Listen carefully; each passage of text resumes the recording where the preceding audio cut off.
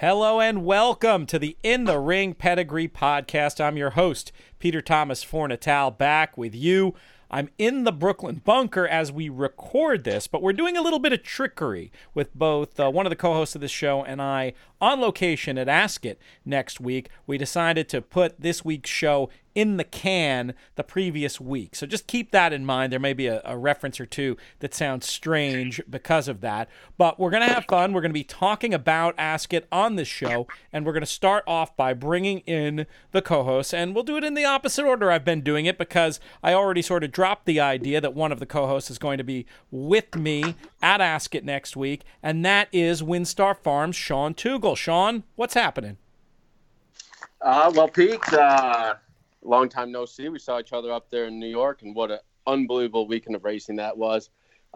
Any fan, anyone in the business certainly would tip their hat to NYRA and not only the card they put together, but the safety that happened for all the races. And what an unbelievable mini Breeders' Cup, as we've started to call it over the past several years. And certainly a lot to talk about there and a lot to talk about going forward the second half of the season, not only in the 3-year-old division, but with all the older horses and both male and female, they're kind of back on the go. And so looking forward to that. And like you said, I'm making my first trip to Royal Ascot next week. So that will be a lot of fun, I think, as well, because I haven't heard anything bad about Royal Ascot. It's pretty great. You know, we want to hope that it's not. There was that one year where it was 95 degrees, and that wasn't so much fun. But even that year, we managed to have a great time. If folks wanting to listen back to the In the Ring coverage of the Belmont Show, that will be on the previous episode in your feeds. This one coming out, Ask It will be happening in probably a day or two. I'm imagining this is going to drop right before, which will be a lot of fun. One man who will not be at Royal Ascot with me and Sean, but will be watching from afar, is the People's Champion, Jonathan Kinchin. JK, what's up? Absolutely. I'm going to put on the tails and the top hat and just lay around in bed and watch the NBC coverage. Ice cream? Will ice cream be involved? Ice cream in the top hat? It's a little too early for ice cream. I'm an evening ice cream man. In fact, I'll pass up on a great ice cream cone at between 2 and 7 p.m. It's not going to work for me. I'm more of a 9 p.m. ice cream guy.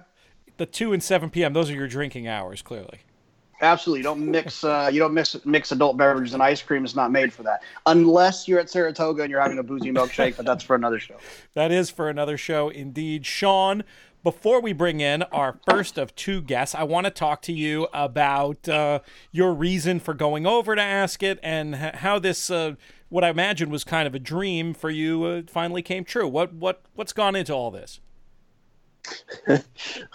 Well, the real reason is that I have a pair of in-laws that are living over there currently. So it was an easy way and a good excuse to get over there. And we just made it coordinate with Royal Ascot. And we were supposed to, WinStar was originally going to have Bulletin. We kind of had penciled in there as a possible to take over there and try on the Commonwealth. Decided to bypass that and stay here in the States and map out a program for him here. No particular reason other than just, he had run a lot of big races as a 2-year-old and came back and ran a big race first out as a 3-year-old. And for whatever reason, just didn't quite show up at Churchill back there in late April. So regrouped with him. And we're going to probably be pointing him for Saratoga. But, that was the main reason was we had a horse that looked like it was going to run there and had some family over there. And Royal Ascot's definitely on everyone in the horse business bucket list, if not everyone outside of the horse business as well. So that's how we're ending up over there. Fair enough. All right, let's bring in our first guest. And now I'd like to welcome to the show from Cromwell Bloodstock and Hat Creek Racing, Gatewood Bell. How are you today, Gatewood? I'm still fantastic. Thank you very much for asking. Again. Excellent. Well, that was off air. There's off air asking and there's on air asking. We've got to respect the listeners in this regard. But we were talking about next week at Ask It and the American involvement. which obviously Wesley Ward 10 years ago, bringing those first juveniles over, has really changed the meeting, both in terms of what you see when you're there and also increasing the profile of Ascot in America. As someone such as yourself who grew up in the breeding business, what did Royal Ascot mean to you as you were starting to learn about the industry, and what has it become in your professional career? Yeah, well, I mean, it's obviously grown from my perspective in the last 9 years. I wasn't there the first year with Wesley, but I was keenly watching from abroad. Obviously, the coverage is a lot better now than it was 10 years ago.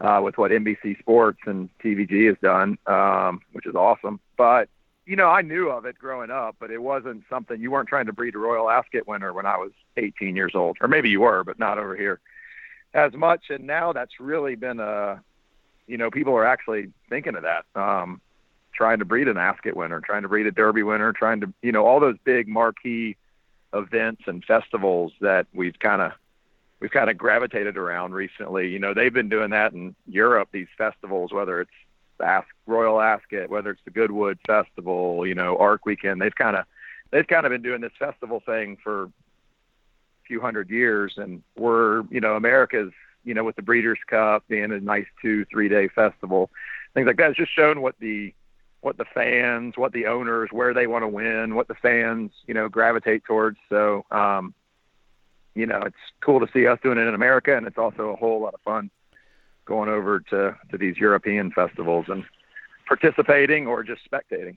Let's take you back in time to your first time going over. You saw the success that Wesley had that first year. How did that become the idea that you developed to actually be racing winners over at Royal Ascot Festival? Well, I mean, it was all Wesley's idea, and, we wouldn't have done it without him. It was his idea from the get-go. I was just kind of starting out. That was about, 10 years ago, I think, was his first foray over there. And I think my first runner myself was Gypsy Robin, so that would have been about 8 years ago. But I've been the last 9 years. So it's really it was all Wesley. And, I wasn't buying a whole lot of horses, but I started kind of putting together my little Hat Creek group, which is basically just a bunch of friends and, small investment where, I could make the decision and wasn't going to get ridiculed for it, whether it was a smart one or a bad one. So you kind of had to, that kind of helped just be able to say, hey, this is what we're going to do. Even though the first couple of years, some people were like, why would you send a horse all the way to England just to run in a race? And there's plenty of perfectly good races in America. And then they come over and they're like, oh, I get it now. And then the next year, a few more people came over, and then it kind of just like snowballed from there. And especially, I mean, it helps with Wesley having success there. I mean, it's the funnest place to lose, but it's also a lot more fun to win there. But, that was really it. And then once he's had some success, then, just like any sport, success breeds more success and people wanting to try and do it. So then you just get orders or people wanting to send horses to Wesley to try and win at Ascot, and it became cool. And when they get over there, it's just a lot of fun and awesome. And that's just kind of the self-fulfilling prophecy at that stage. Gatewood, I wanted to expand upon something that you had mentioned there, and it has more to do with your group Hat Creek. And, I like, if anybody's obviously been to Keeneland and sees how anytime you have a runner there, you get a big group of friends and clients out there, and the excitement they have, not only in the paddock, but when the horse runs, and maybe just expand upon how that all came about, and introducing new young people to the game at a smaller cost. Obviously, it's never cheap to do what we do, but at a smaller cost, and how that's expanded. And I think something else was when you won there in Wesley, and I think everybody had their children there, all the partners, and it was almost like a petting zoo after the. Well, none of us had there weren't any kids really when it started 8 years ago or 7 years ago, but that's been a really fun part of it. A bunch of us have kids now, and they've grown up in it, and it really just started as I was going out on my own, and I figured if I could buy 3, relatively inexpensive fillies, that it would just give me 3 chances to maybe get lucky, send something to Wesley, and then, introduce some people at a low risk involvement level, and just get some people exposed to the game. I mean, I have a lot of friends that grew up going to Keeneland, but never really owned a horse that ran at Keeneland, but we all had friends that did. And so that was the idea. It was basically just to get some friends involved and to give me an excuse to buy 3 horses, and hope that we got lucky. And, I figured I could go beg for the money if I hit up enough people, I could rally up enough money to get it done. And it just kind of grew from there. I mean, well, it hasn't really grown in numbers of horses, but it's grown in numbers of people. And, that's all it is. It's just trying to introduce some people, mainly younger people, but we've got a lot of people that have already been in the horse business that just see us having fun and want to join. And it's really just, a bunch of friends and friends of friends that are like-minded and just enjoy the sport for what it is. And going out to Keeneland mainly is where we're based. And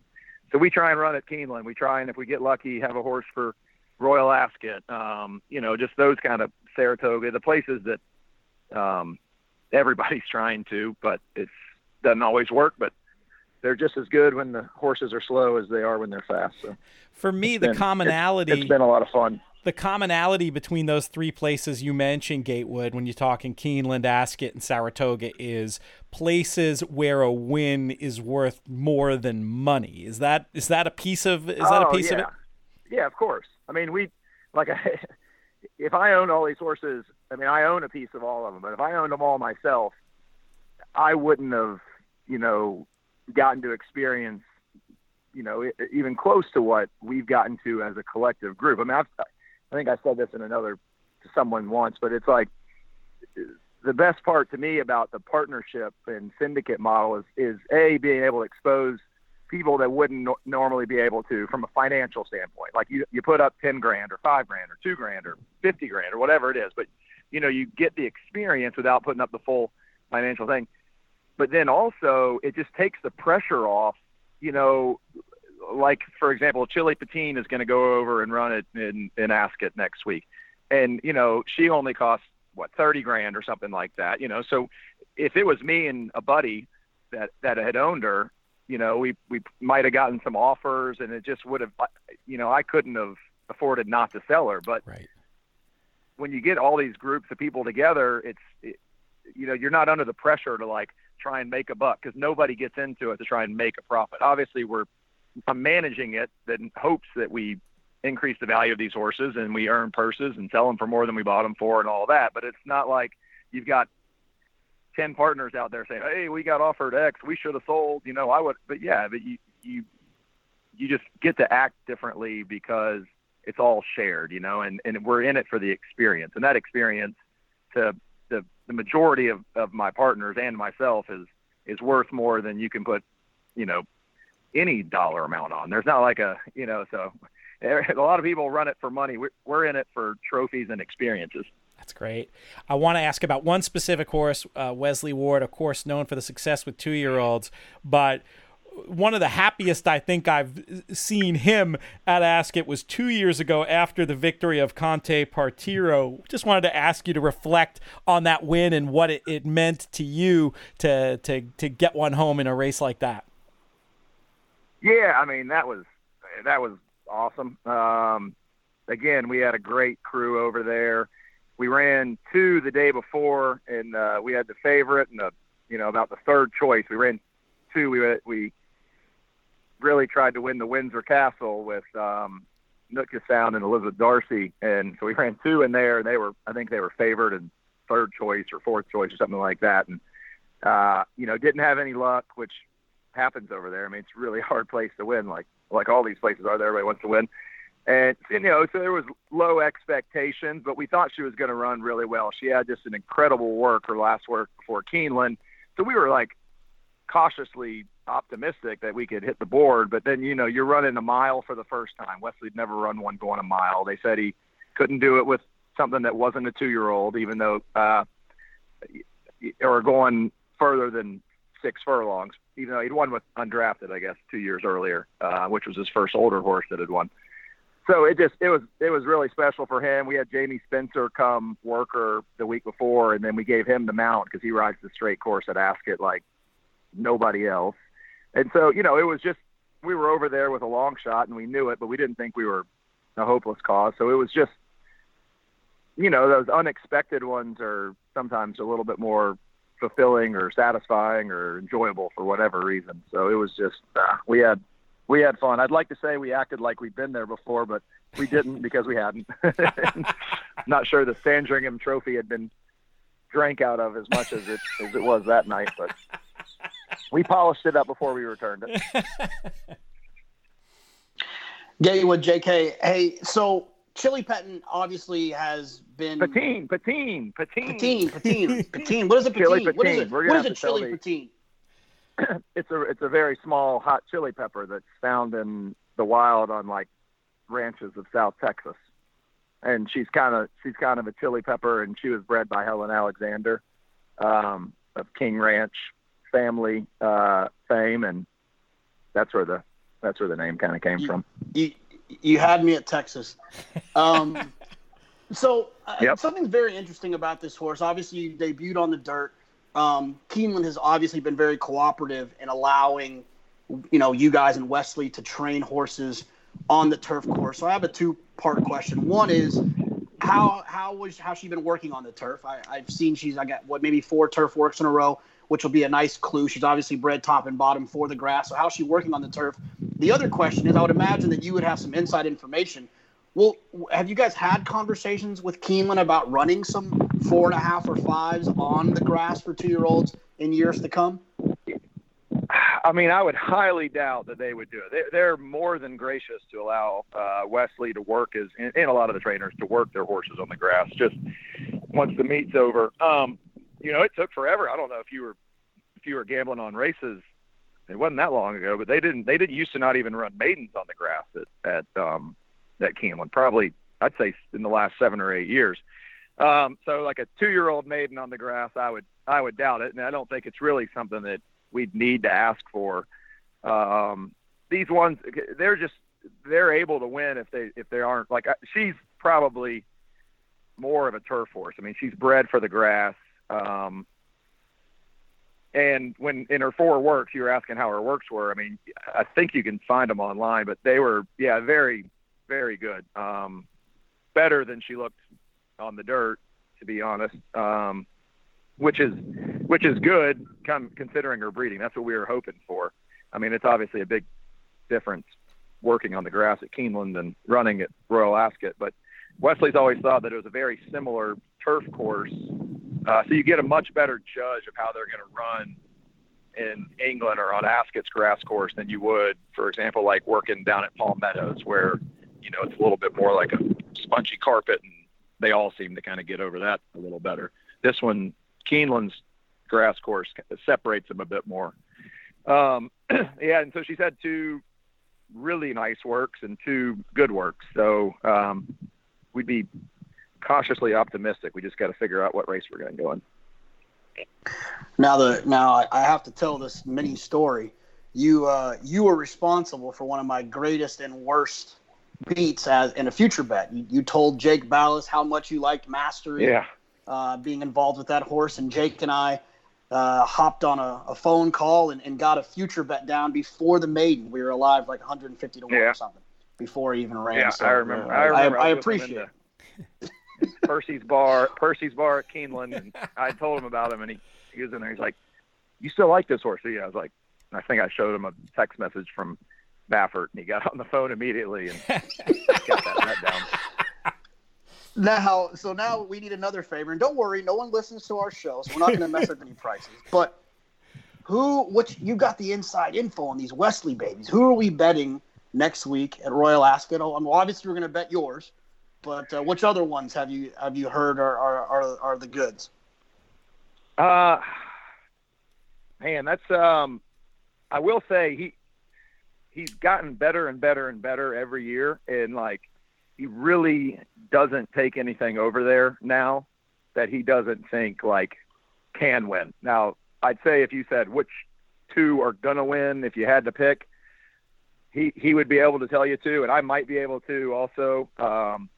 But really, you got to wait to see how these races turn, like how they draw, and you know sometimes you run a winning race and you're on the near side of the thing, and the field splits into two halves, and you know you win your half and you end up fifth. They're all doing very well. Honestly, from a gambling perspective, I think Bound for Nowhere, I think I saw he was 14 or 16 to 1 in the Diamond Jubilee, and he's been over there twice now. He's got experience on the track, like Undrafted did.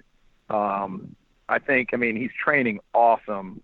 He was just a little bit short in the Shakertown, which is what got him beat, I think. And I think he's going to run friggin' huge.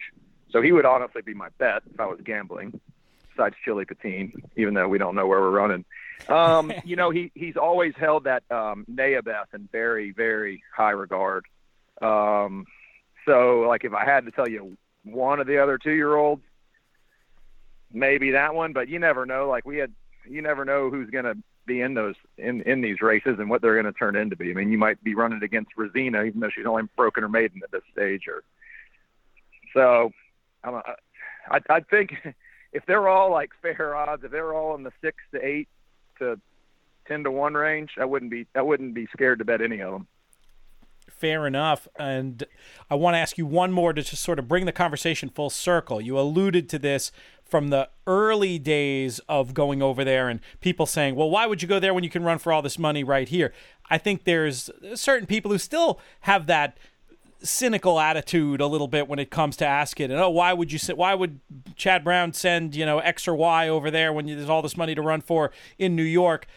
Part of it, as you mentioned, is the experience of it. But I was curious from a breeding angle in particular, what is there to be gained by running at the Royal Meeting? Oh, for sure. I mean, well, to me, life's a lot more than money. These are experiences you just can't buy, and you can't understand it unless you go over and do it yourself and are there with friends in front of all your peers and just the history. I mean, it's why winning the Masters is more important than winning the Valero Texas Open. But on another standpoint, like you're in front of like the whole world is watching there, and you're just broadening the market that your horses are exposed to. We've got fillies that we've been taking over, I promise you a lot more people came and looked at Sweet Emma Rose, for example, because she was second, just beaten in the Queen Mary Grade 2 than if she was beaten in just a one-off Grade 2 in America. Not saying that it's any better or worse of a race. It just exposed her to more people and made her a little bit more versatile to some or prospective breeders. So, I mean, yeah, it's just fun to try new things, get out of your comfort zone, and go to other people's home turf and try and see how they do things. And just, it's just fun. They're very hospitable. They're very welcoming. You get there and you're just blown away by the magnitude of it all. And it's just like special to participate. And if you get lucky enough to hit the board, it's just like, it's a weird feeling. It's like the Breeders' Cup, like you're thrilled just to be there the whole week, watching your horses train in the morning. So excited. And if you get lucky enough to hit the board in a meeting like that, it's like people are congratulating you for running third and stuff. It's like similar to that. So that's what we're trying to get exposed to. That's great. And you talked about how horses are now being bred to potentially run over there. That's a factor. And I feel like, and I want your opinion, and Sean, if you have an opinion on this, I'd like to hear it too, because obviously I'm very much of an outsider when it comes to the breeding business, but it seems to me like looking over this Ward team in particular, that this is the best bred group of his horses who are running over there. And I would imagine that's just going to be a one-way train of just seeing better and better bred horses. That's just completely a product of him doing it on his own, him doing it with his homebreds, him doing it with $20,000 horses that I've bought or someone else has bought, and given to him. And now every year it's just his success is snowballing. So now you've got top end breeders that either just want to send him a horse that they think looks like an Ascot 2-year-old, or one that maybe they didn't get sold as a yearling. They'll give it to Wesley for a chance to do that. Or he's also got some great clients that allow him to go to the yearling sales and the 2-year-old sales saying, here, buy me a Ascot 2-year-old. And you can spend $300,000 on it as opposed to $32,000, or, and he gets these much better bred, much better suited horses. And then he's able to work his magic and put his horsemanship to work. And then that's why he thinks, like, I mean, he says, I think he's been quoted saying this is his deepest group. I mean, he doesn't have a Lady Aurelia per se that was just about a lock, which you hate to say that going over there even, but she proved to be. But, like, he's got really well-bred horses that none of them would surprise you if they just showed up on the day. And that's all you can really ask for. I mean, because over there, there's a lot of, it's racing anywhere, but there's a lot of luck. There's a lot of the draw, and it's just a tough place to ship over and run, and you're running against Europe's best. It's you better bring your best. So if you got better bred and better looking horses, you're going to have a better chance. Gatewood Bell, thank you so much for your time today. Godspeed. I look forward to having a picture of Pimm's with you at some point during the week. Oh, yeah, for sure. We'll have more than one. Look forward to it. Great stuff. That was a lot of fun. Thanks again to Gatewood for joining us. Sean, before we bring in our next guest, we're actually going to let you and JK go just because of the timing of how we're recording this before I bring in our second guest. But just to button things up a little bit, wanted your perspective on what running at Ascot and running well at Ascot can mean in terms of the breeding business at this point. Well, I do think Royal Ascot itself has always been an extremely important race meet for Europe. And now that especially Wesley has created such a major niche in and knowing how to prepare the horses to go over there, and with Royal Ascot, the way it's televised now, the coverage it gets, it really does, everybody in the world is paying attention to it now.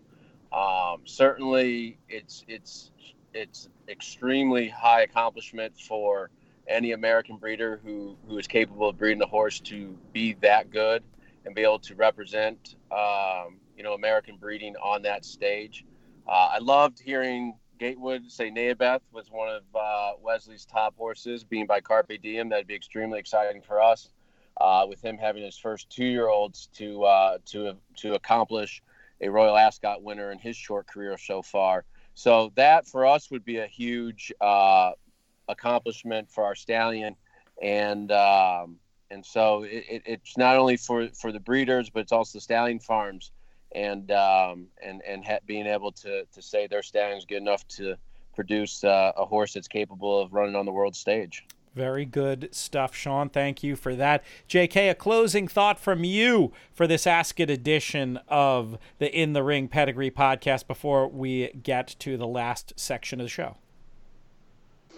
No, I just remembered now I got to go to the grocery store on Sunday or Monday and get some champagne and orange juice and bacon and eggs.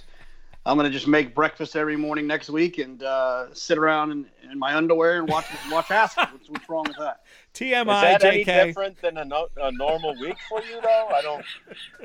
Well, the only difference is I don't eat bacon and eggs for lunch, which is, I'm not against it. And I typically don't drink mimosas after 11 a.m., so I'll have to probably switch it to a different adult beverage and probably a different meal.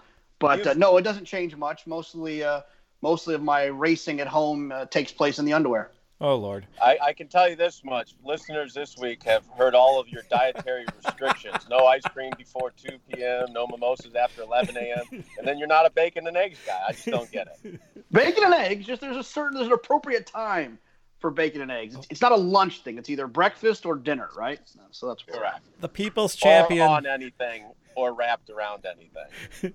I had no idea the People's Champion has, a dietary restrictions similar to that of like a supermodel, but just at the same time very different. Lots of rules, though, just like those people, but they come off at a little bit of a different angle. That's it. Have either of you guys, I mentioned the Pimm's when we were talking to Gatewood, are either of you familiar with that beverage? Only in name Pete, only. Didn't you get him at Saratoga one? Didn't you bring him to Saratoga one time or something? Yes, we did it for one of the Travers parties. We did pictures of Pimm's, and it is just a great racetrack drink. They have it on tap at Ascot. It's basically like a gin cocktail. I think it's gin. There's a little bit of orangey liqueur. You can make it at home with sweet vermouth, orange liqueur, and gin, and then you load it up with all kinds of like fruit and mint and all this stuff. And it's Is that not just a Negroni? No, because a Negroni, I mean, you're right, it's in the family of, but the ratios are different. And it's a Negroni, you've got your Campari and your vermouth and your gin. But you're right, it is in the family. I didn't even put that together. The other thing is, though, unlike a Negroni, which is very spirit-forward, mixed in with the Pimm's is, I like to do like a mixture of ginger ale and lemonade, and it just like lightens it up. I mean, if you were just drinking Negronis all day, you wouldn't make it to the fourth race, you know? Well, thank God there's only 6. All right. And with that silliness out of the way, we're ready for our next segment. And now I'd like to welcome to the In the Ring Pedigree podcast one of my favorite pundits in all of the UK, Vanessa Ryle. Vanessa, how are you today? That's a nice introduction. I'm very well, actually. I'm on very good form. Yeah, very happy. I should actually say, we have a lot of people in the USA breeding business who listen to this show. The Bloodstock show that you do over there, is it available internationally? Oh, well, it's available on our YouTube channel. Yeah, on the At the Races YouTube channel. You guys should be able to access that, should be able to watch that. And we try and do roughly a show a month. And it can be a variety of different content, essentially. It can be anything from kind of off-the-wall documentary style stuff. We followed a foal being born quite recently. Or it can be more formal sales things. When the big Book One sales are on over here for the yearlings, we do a proper sales report on them. So it's a real variety of different things. But yeah, it's great fun. I produce it and I present it. And I'm given pretty much free reign, actually. And yeah, I love it. It's great. I definitely think with the internationalization of the breeding market, it's something that our audience will be very interested in checking out. I'll make sure to send out a link as well through my Twitter so folks in Lexington and throughout Kentucky and throughout the U.S. can check it out, because it's something that we don't really have the equivalent of here at all, and I think people would definitely find interesting. Speaking of the international bloodstock market, I feel like the increased USA participation over the last 10 years has had to have at least some effect on what Ascot means in terms of the international breeding market. What effects, if any, have you seen in that time? Well, it's definitely, Ascot has always, as you well know, been the highlight of the European racing calendar. And it has real stallion-making races throughout the whole week. There are stallion-making races. For the 3-year-olds, obviously, the clash of the Guineas winners in the St. James's Palace Stakes, that is pretty much a stallion-making race. If your 3-year-old can beat maybe an Irish Guineas winner and an English Guineas winner or whatever in that race, best of the bunch of the 3-year-olds, and then go on. That is a stallion-making race in itself, and that just carries throughout the whole week. In terms of what the international breeding has brought into it, you see it more and more now. No Nay Never's offspring, like the American input, the American speed, Wesley Ward bringing his horses over. It's huge now over here, and it's definitely had an effect in a positive way. A lot of old-fashioned breeders over here will sort of waffle on to you about how much there's too much emphasis on speed. We have a lot of that. No one breeds middle-distance horses anymore, and there's too much emphasis on speed. I mean, I don't believe that quote. I think it's pretty single-minded.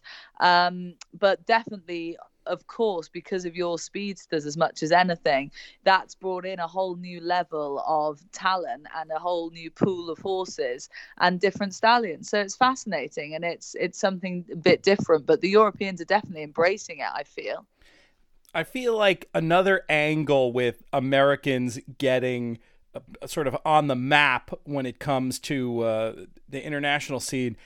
I want to tie it into the Galileo dominance and what we saw in the Derby this year, and just the need, as there are more and more Galileos out there, to bring some new blood into the English and Irish breeding scene.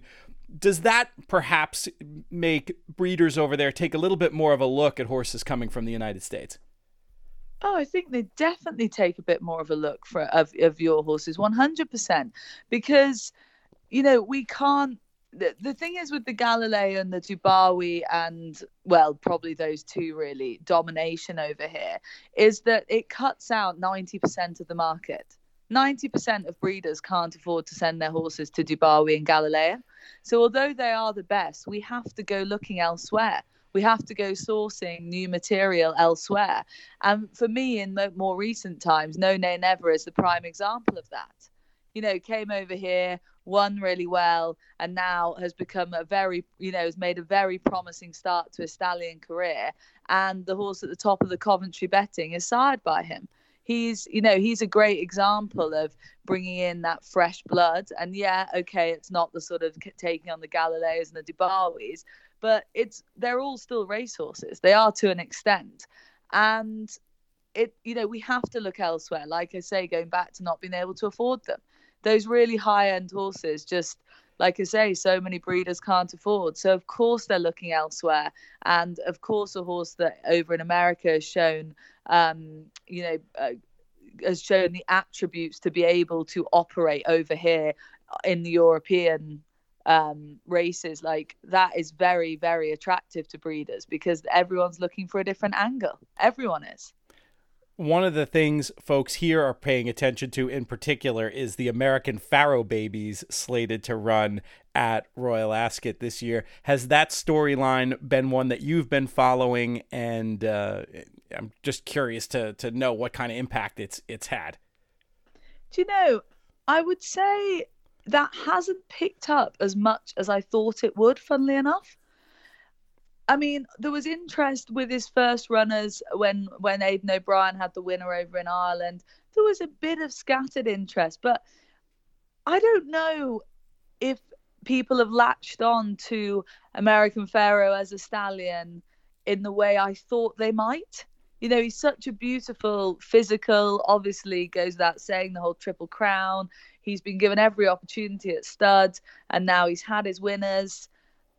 But somehow I don't feel like people have really latched onto him over here yet, funnily enough. Or there's definitely not a particular, I'd be lying if I said I felt there was a different level of excitement about his runners going into Royal Ascot, for instance. And I'm sorry if that's not what everyone over there wants to hear, but it's just speaking personally, I just haven't felt that kind of real excitement about his runners yet. Well, we'll see what happens. I imagine it'll be the Norfolk where we'll see the potential clash between a horse like Maven and a horse like Monarch of Egypt. And would I be correct? A big run from one of the Pharoah Babies in a race like that could change minds in a hurry. Oh, yeah. I mean, 100%, Peter. Like, better than anyone how fickle people are in racing. And if one of his sharp types went and won really impressively in any of those group level 2-year-old races this year, this coming week at Royal Ascot, we'd be all over him. It's just, it only takes one special one. And then everyone's going, oh, American Pharoah, American Pharoah, American Pharoah. We haven't had that yet, but it'll be one horse that'll make it sort of hit the headlines, and then everyone will be off talking about it. So it's not so much. I just feel like people haven't quite copped on yet as much as anything. It really reminds me of horse players, punters, and when you talk about the breeding market like that, where you'll get there's sort of a fashionability that affects the marketplace, and it can turn so fast in one direction or in the other direction, and it seems like there's a way that you can also try to stand back and stay a little bit out of the fashion and look for value, whether you're talking about betting on horses or deciding making your decisions as far as breeding goes. Does that sound like a correct analogy to you? Yeah, I mean, it's amazing how horses go in and out of fashion so quickly. I mean, honestly, like, you just can't predict it. You know, it's so difficult to predict. And that's why, you know, if you're pinhooking yearlings at the bottom level of the market, you're trying to second guess what's going to happen next year. You're trying to second guess which stallions are going to fly and which stallions aren't going to fly. And, you know, it's just amazing how, like I say, I return to that word fickle, but it just takes a few high profile horses and a bit of, you know, the right people saying the right things. And all of a sudden, one stallion can just be bang, really fashionable. You know, and it's like you say, you reference the betting markets. It can be the same with anti-post betting or anything. We all essentially, you know, there's a few shepherds in this world and lots of sheep. That's the kind of analogy I always go for. And it's the shepherds who can set the, you know, the trail we go down essentially, and lots of other people will follow. I mean, for me, a prime example of a horse, one example of a horse going out of fashion, not out of fashion, sorry, but when Frankel Offspring first hit the foal market and then the yearling market, so prior to him having any runners on the track, right, everyone was going, oh well, he doesn't stamp his stock, does he? He doesn't stamp his stock, because they all looked a little bit different. He didn't particularly stamp his Offspring. And so then everyone was a bit wary. And then there was a time where you could buy a Frankel in the ring for, don't get me wrong, still extortionate amounts of money, but you definitely could get your hands on them. Then they hit the track and his first 5 out of 6 runners were winners. And then he's having group winners all over the shop. And then everyone forgets what they said before. You know, I've literally heard bloodstock agents say one thing one month and then something different the next. And they are the trendsetters. So what they like goes. And it's a very fickle market. It's a very, very fickle market, I'm afraid. We've got a couple more minutes here, Vanessa, and I want to talk a little bit more about the specifics of this Ascot meeting. From your point of view, from a breeding perspective, what are the races throughout the whole week that you're the most looking forward to seeing? Throughout the whole week, I love the Coventry. I love fast 2-year-olds. I love that race. Last year we saw Calix make a big splash. That was for Kingman, you know, and then everyone went mad about Kingman's. So that links back to this whole sort of fashionable angle we're going for. But I really love the Coventry, and like I mentioned before, you know, they've got the stallions all through the market represented there, and so that'll be really interesting to see who comes out on top there. Then from the mare's point of view, you know, Magical taking on Sea of Class in the Prince of Wales' stakes. That's a fantastic race for me. I love that. And then they've got obviously a Derby winner in there as well with Massar at the moment, and Crystal Ocean for the Sir Michael Stout team. That's, you know, 2 really good colts taking on 2 really good fillies. And that's my sort of, you know, I love that. I really love a clash of not only generations, but also the sexes as well. That race for me has it all. But yeah, I mean, the Queen Mary as well. You know, we've got some really nice 2-year-old fillies this year. Often, I think we'll probably touch upon it later, but you know, often you guys can come over with a fast filly and we all run scared in those 2-year-old races. But this year, thanks to Godolphin having some really sharp types, the 2-year-old races are going to be very competitive, and there's a feel that generation this year is, you know, I'm not saying about next year in the classic generation, I'm talking about right now, the 2-year-olds this year. There's a really good bunch of them, and it'll be interesting to see what and who comes out on top where, because obviously at the moment we are still very much in the lap of the entries gods and the declaration gods. Yes, I should point out we're recording this the week before. This show will probably drop on the Sunday before Ascot, so more will be known. Lots of great information about the meeting on attheraces.com. You going to have anything in print or anything special to plug ahead of the meeting that we should get in here before we let you go? Not so much in print, but in terms of what we've produced over at the races on our Twitter and then on our Facebook and also our YouTube channel, because Sky Sports Racing is obviously broadcasting it for the first time this year. There's a high state of excitement, and we've really thrown the kitchen sink at different features and things. There's a fabulous Frankie Dettori feature going out at the moment where he's kind of in his most relaxed state. You must watch that. I think there's clips of it on Twitter, but also on YouTube if you haven't seen it already. It's very funny, and he's brilliant, actually. We did a piece with Mick Cannan. He talked about his 3 best rides, and it was actually him talking about Asamoah winning the St. James's Palace that really hammered home to me how important that race is in terms of stallion making races. And then there's been a few features on the international horses as well, on Deirdre and a few others. All well worth a watch if you just want to get sort of stuck into a bit of Ascot excitement. Definitely head over to the At the Races YouTube page because of the sort of crossover with the old channel and the new channel. So if you head over to At the Races on the YouTube, you'll get some good Ascot content on there. I did very much enjoy the preview the other night with Sean Boyce and Hugh Taylor and Kevin Blake. Though I warn listeners, if you tune in, they do have this guy come on for 5 minutes to talk about American stuff, and I'm not sure he knew what he was talking about. Vanessa, thank you so much. If you want more from Vanessa, if you want more about Ascot, make sure to check out our Royal Ascot Monster Pod, which you can find in the same feed. Vanessa, thanks so much for your time today. Oh, no, thank you for having me on. It's a privilege. It's brilliant. Thank you. You're very kind. And that's going to do it for this edition of the In the Ring Pedigree podcast. Got to thank the co-hosts first and foremost, Jonathan Kinchin and Sean Tugel, for their ongoing contributions to this show. Also, today's guests, Gatewood Bell and Vanessa Ryle. Thank you so much for your insights about Ascot. Most of all, I want to thank all of you, the listeners.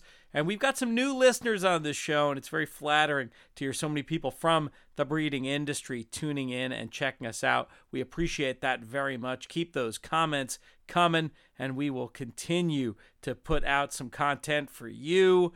This show's been a production of In the Money Media. In the Money Media's business manager is Drew Coatney. I'm Peter Thomas Fornatale. May the hammer drop your way.